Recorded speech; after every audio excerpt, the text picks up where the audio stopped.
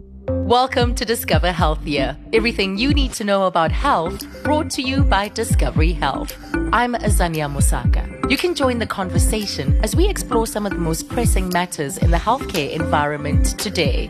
Our wide variety of topics and specialist guests will empower you to care for your health now and in the future. Are you planning a baby? Are you pregnant or a new mom or dad? Well, this podcast is just for you. We're bringing you all that you should know about two fascinating realities when it comes to parenting a new child. First, we'll look at a concept called the first 1,000 days, the time from conception to age 2. This is a time of phenomenal opportunity. What happens to a child in the first 1,000 days affects their mental, physical, and emotional potential for the rest of their lives.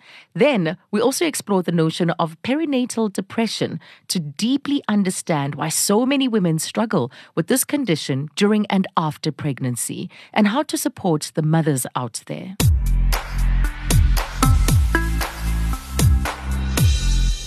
Well, joining me is psychologist Catherine Frost, and she's here to explain how critical the emotional development of children during the first 1,000 days is. We're going to explore the incredible capacity and the resilience of a child's brain during this time and share what parents actually need to know about giving their children the very best chance at a secure emotional foundation, one with long-lasting effects into adulthood. And Catherine works in private practice, but she is also the executive director of the Ububele Educational and Psychotherapy Trust. And for the past 10 years, she's managed Ububele's parent and child program. Catherine, really, it is a pleasure to have you here. And I know that with every opportunity you get, you grab it to talk about the significance and the importance of the first 1,000 days. What is this concept? What does it refer to, and why is it important?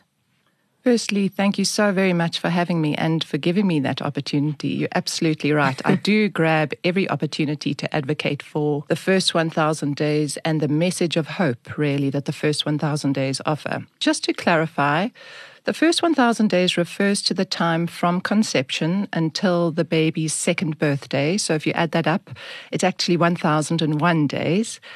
And what researchers have really shown us is that the human infant brain is particularly plastic. I'll explain more what I mean by that in this period of time. It's an incredible opportunity for learning and for development. And the brain, through various experiences, grows, develops, is nuanced in the first 1,000 days, has a tremendous capacity for recovery. And we don't see a window like this again until adolescence. So it's a critical period where, if we are getting things right, we can lay the foundations for all other areas of a child's development. If we get things a little bit wrong, there's an opportunity, if we catch it early enough, to remedy what is wrong. And really, there is just a chance to lay foundations on which everything else is based. Everything else? So everything else. The quality of life from a physiological perspective, a lot of it is informed by that early period. Very much so. Everything from your physical development, your emotional development, the relationships that you will choose later on in your life, how you will manage in school, your choices of peers, your life choice partner, your vulnerability to addictions, mental health difficulties. It is such a precarious period, and I really like to reframe it as a period of tremendous hope, not so much vulnerability, but of course, the other side of the coin is also true, that it is such a period of vulnerability where babies are susceptible to some of the stresses, toxic stresses of life. I want to get to that, but I want to also now shine a light on your experience as the head of Ububele's parent and child program, and of course in your private practice as well. What have these experiences taught you? Let me first take the opportunity to really say what our program is. Ububele has as its focus the mental health and well-being of children under the age of 10, and with a particular focus on the first 1,000 days, because, as I've just explained, if we get things right and stable at the very beginning, then children have a better chance. So Ububele's programs have really developed with this knowledge. Our programs are based on attachment theory, and one or other program has relationships at the center, supporting relationships between babies and their parents, supporting relationships between children and their siblings, supporting family relationships. And we do all of this as our contribution to making a stable, secure South African society, because if we can get it right with our very young children, then we've got a chance to make a difference. In the adults that will be, the future of the country. Absolutely. Yes. You touched on the stresses. So can we now drill a little bit further into that? What's the difference between the form of stress that children will encounter, that children will face? It's a very important question. I think a lot of people who have recently heard that they are pregnant and will read a lot of information in magazines and on social media about how critically important it is that mothers are well and that they protect themselves and don't undergo too much stress in order to give the best to their child. Now, part of that is true, of course.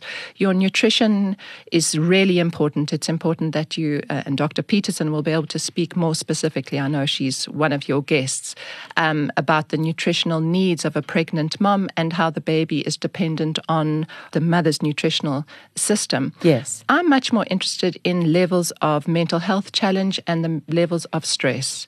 And as I was saying, there's a lot of pressure for mothers to get things perfectly right. And of course, that's impossible. And in fact, not even what we want. A certain amount, good enough levels of ordinary stress are good for mom and are good for baby. So I think that's the message to moms. Please don't get too... So shouldn't put them in cotton wool. Not at all. Yeah. When we talk about stress, we're really making a differentiation between toxic stress. And these are levels where there is chronic, sustained stress, where levels of cortisol, the stress hormone in the mom, are so high and chronically high that they actually are transferred in utero. And research is showing us that chronically high levels of cortisol stress hormones in the baby affect baby's development. You might see a more niggly baby afterwards. You might see a baby with a vulnerability to colic. You might see babies with vulnerabilities to mental health difficulties later on.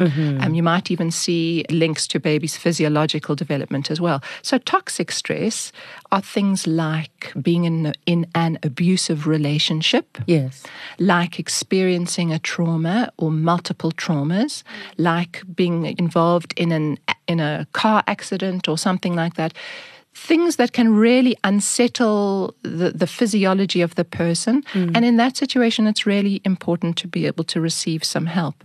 Really, the message is if there are chronic situations of domestic violence, that the impact of that on the unborn baby has been documented. So it's the levels of toxic stress that we really wanting to reduce within the pregnant period. It's so fascinating that you will find ancient traditions or in different societies, this notion of making sure that a mother doesn't go through too much stress during a pregnancy, even though it might not have been backed by scientific evidence. But, many societies do believe that this is a very delicate period, and not just to be able to see through the pregnancy, but in terms of how the child will emerge. 100%. In fact, I've just come from a supervision now at Ububele with my team of home visitors who visit moms with babies under the age of 1 year. And we were talking about cultural practices that really are so many cultures share about dealing with grief and loss or miscarriage or terminations of pregnancies, dealing with those before the new baby comes so that the mom has space in her own mind and in her own body for the new baby that's coming. And I think you're absolutely right. There are traditions in all cultures to prepare and protect the unborn baby. What about mothers that are experiencing depression? What effect does that have on the unborn baby? It's such an interesting thing to speak about. The effects of depression, postnatal, prenatal, perinatal depression, do have an impact on the baby.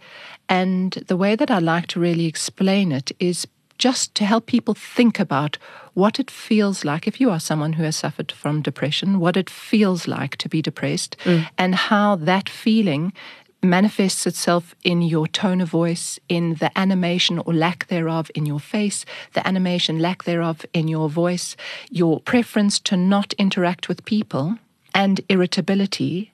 And you imagine that in the experience of a mother and a baby and the baby is absolutely looking towards the mother for an aliveness that reflects how he or she is feeling. Baby learns through the face of their parent, and if the face and physiology of that parent is depressed, you can understand how that impacts literally on the baby's state of mind, their sense of self. You know, a mother who's preoccupied by her own depression might not be able to respond to a child crying or calling or communicating. And so baby then internalizes that, you know, I'm not being heard, or I'm not worthy of being heard. And I think that's why health professionals, mental health professionals across the world value and reinforce the notion that post perinatal depression is diagnosed and treated timeously, because the consequences for the baby are dire. You talk about the work that you do being based on attachment theory, the importance of the figures that baby attaches to. What are the insights you've gained through the Ububele Parent Program?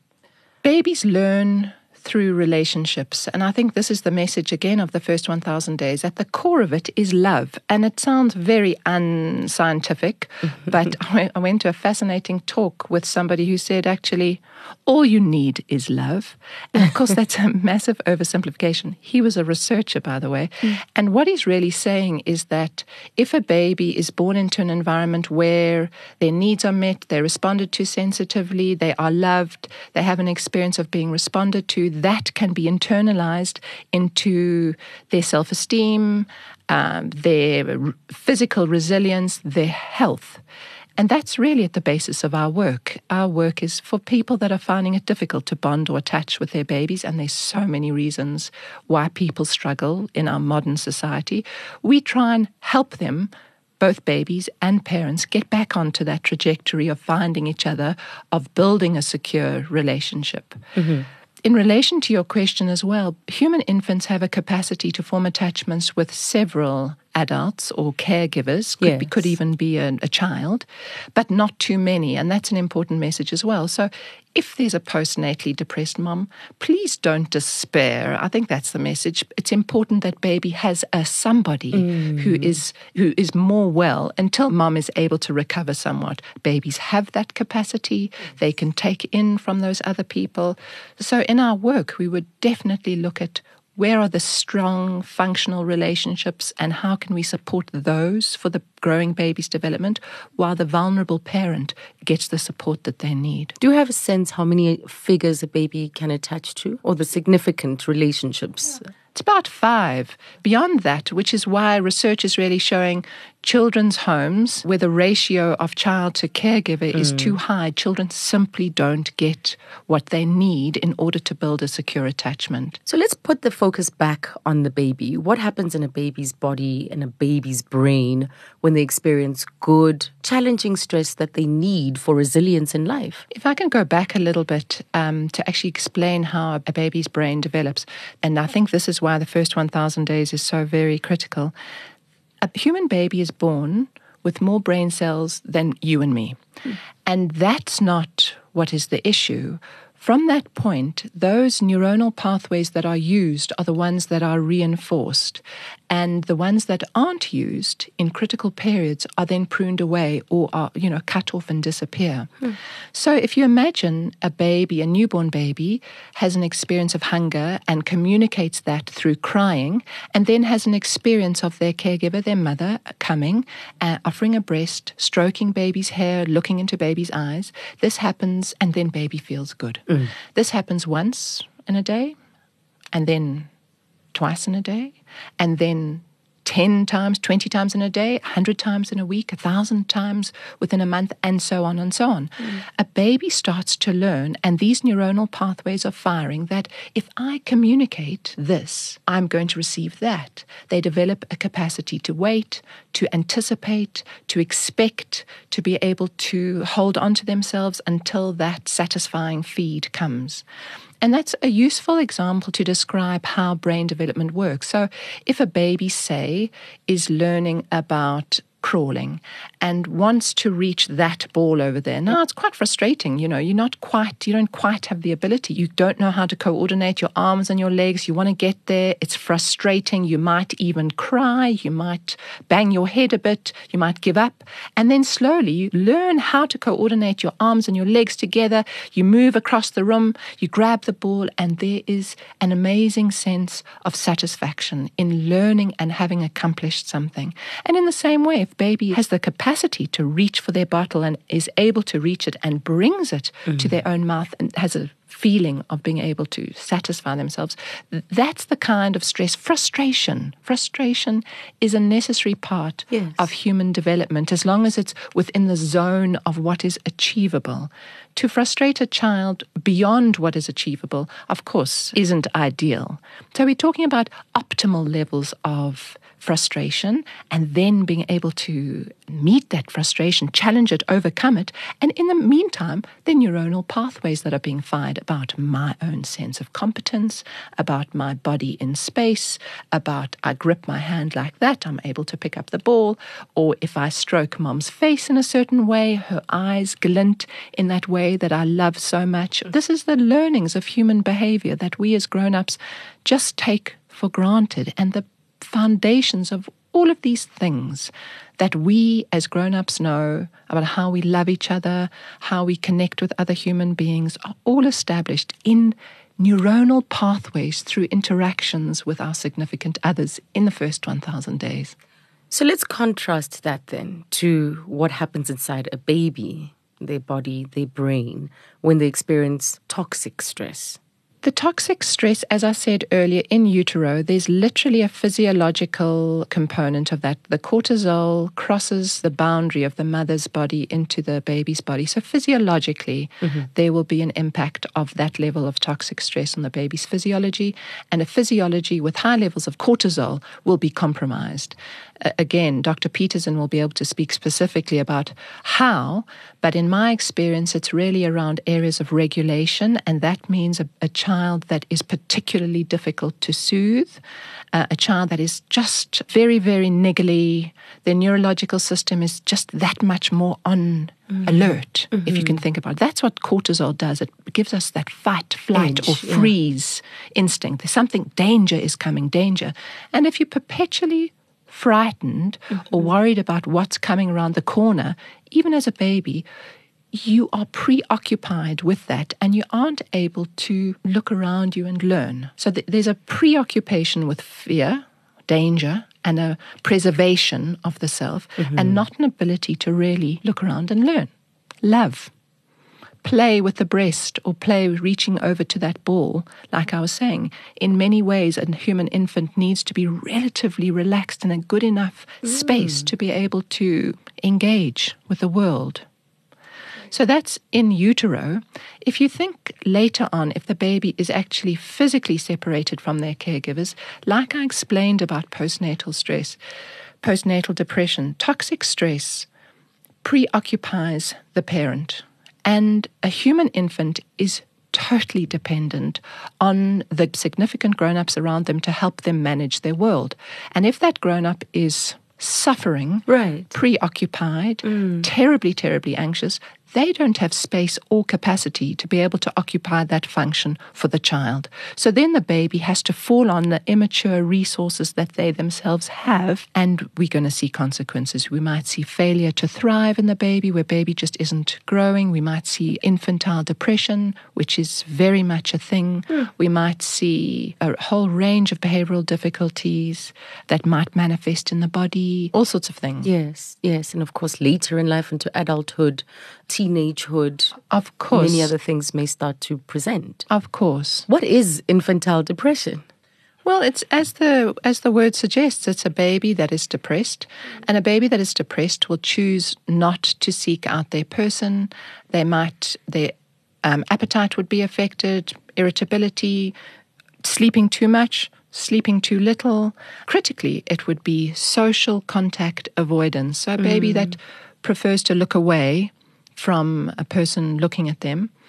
And you can understand why a baby might get depressed if their caregiving system, and I'm talking now their system, not just their one caregiver, Yes. if there's no light, if there's no attachment relationship that drives them towards life and building a security of attachment. So it's the beginnings of entropy. Neglected children often look like this. They tend to be more diminutive, smaller, and make much less social contact. Right. Oh, just breaks my heart. So what do moms then need to know? What do we need to know, especially pertaining to during pregnancy, about optimizing our baby's neurological development? I think parents need to know. I really like to include fathers here. There's such amazing research, and again, it's research of hope, that with the presence of a father, a benign father, of course, not an abusive father, the presence of a father, children do better. And there's research, people can look up Sonke Gender Justice's research, and it's such an important message to really include fathers in this domain that I think more and more fathers are becoming involved in, and we must advocate for that. What moms need to remember is to include fathers, and what moms need to remember as well is that they do need to look after themselves, but not wrap themselves up in cotton wool, that if there is any perinatal, prenatal, postnatal depression, they really should seek some help. Not just because of what can happen for baby, but also because there's something reciprocally so positive that can happen if a parent is alive and alert to it. The message is really of hope, that parents have this phenomenal opportunity to set up the foundations for their child's optimal development. And I haven't met a parent who doesn't wish for that for their child. But it doesn't mean getting it perfectly right. Absolutely not. Perfection, in fact, can have seriously adverse effects. What we are wanting... Can be a source of stress in itself. 100%. Yeah. What we are wanting is good enough parenting. And that's what babies need. I suspect that in order to form that bond, or to start to be very conscious of that neurological and physiological development that's happening in utero, is that ultrasound. Seeing that scan can easily just put so many things into perspective. Have you noticed that that's part of establishing this bond and awareness of what is happening? I really have. I think it's such a powerful addition that modern medicine has been able to bring, that takes the fantasy baby into the real world. And for both parents, I think it's such a lovely opportunity for fathers to be present as well. Right at the beginning, to see the heartbeat, and thereafter the 4D scan, to really be able to identify features. Yes. The bonding process has always started prenatally, but I think having the ultrasound sort of augments that so much more. When we think of the challenges, when we think of neglect that can lead to a baby not developing optimally, it's easy to think of this problem existing and prevailing in poorer communities, rural communities, or communities that have low levels of education. And we have to free ourselves of that myth. Do you find that the different parts of our society has varying awareness and varying problems, or areas of that are issues, say a Sandton versus an Alexandra, for instance, because it's easy to locate this within only a lack of awareness around 1,000 days within only poor communities? I totally agree with you. In my private practice, I see a lot of mums, dads and babies, particularly mums and babies, that are very isolated, very socially isolated. And I've often called it the isolation of the 6-foot wall. And then in many ways in our suburban societies, we've lost a sense of the family, of the community, and the part that the family and community plays in raising a child.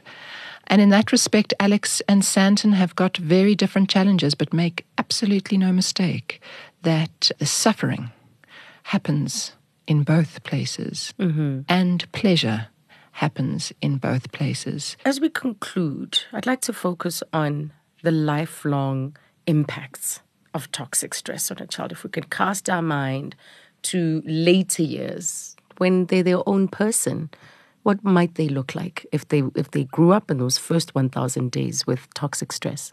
Azania, would you mind if I answered that question by answering the other side?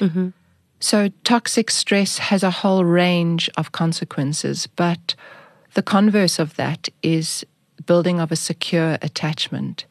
And a baby that is able to develop a secure attachment within that first year and then cement it in first 1,000 days and later on, you will see that child. Those children will be able to explore. Those children will be school ready when it's time.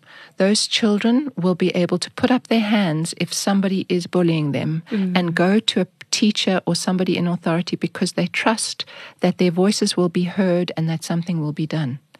Those children will be the ones that have been able to take up the advantage of early childhood development education and that will be interested and curious about what the world has to offer.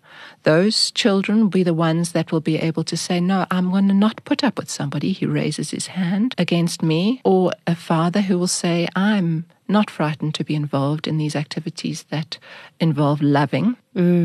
It's a society, Azania, that we can dream of and aspire to, and that's what this message is. It's achievable. It's achievable because if we can support families just in building ordinary, trustworthy relationships with their young children, that is where the beginnings of this society that we dream of comes from, is in trusting relationships with our significant others. Yes. The converse of that, with early separations, with traumas that aren't dealt with children witness to and involved in domestic violence, we see intergenerational repetition of violent relationships that unfortunately we are well aware of.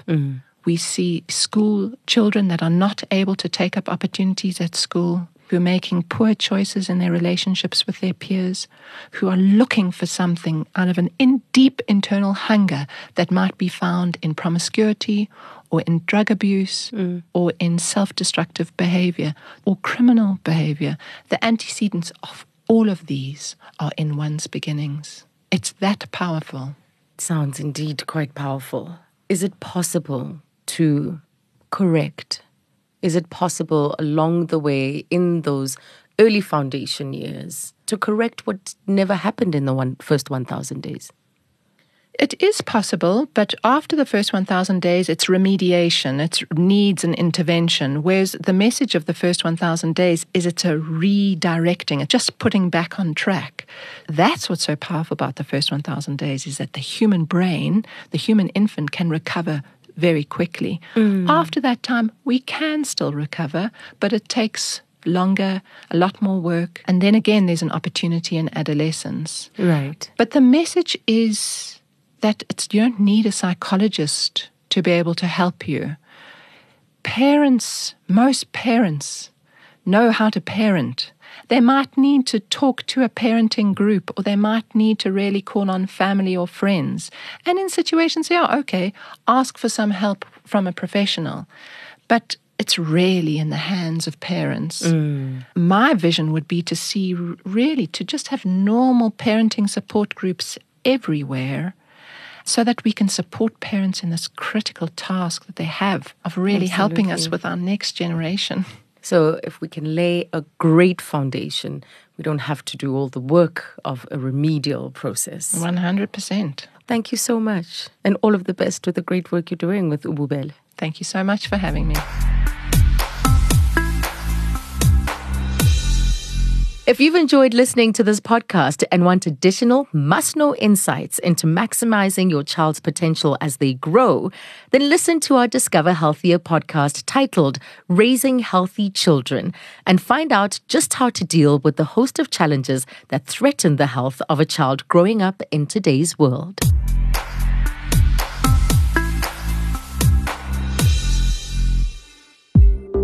Thank you for listening to this episode of Discover Healthier, brought to you by Discovery Health. Join the conversation on social media with the hashtag #DiscoverHealthier and tag @Discovery_SA. You can subscribe to our podcast channel, Discovery South Africa, on your favorite podcast app, or visit discovery.co.za to listen to our shows.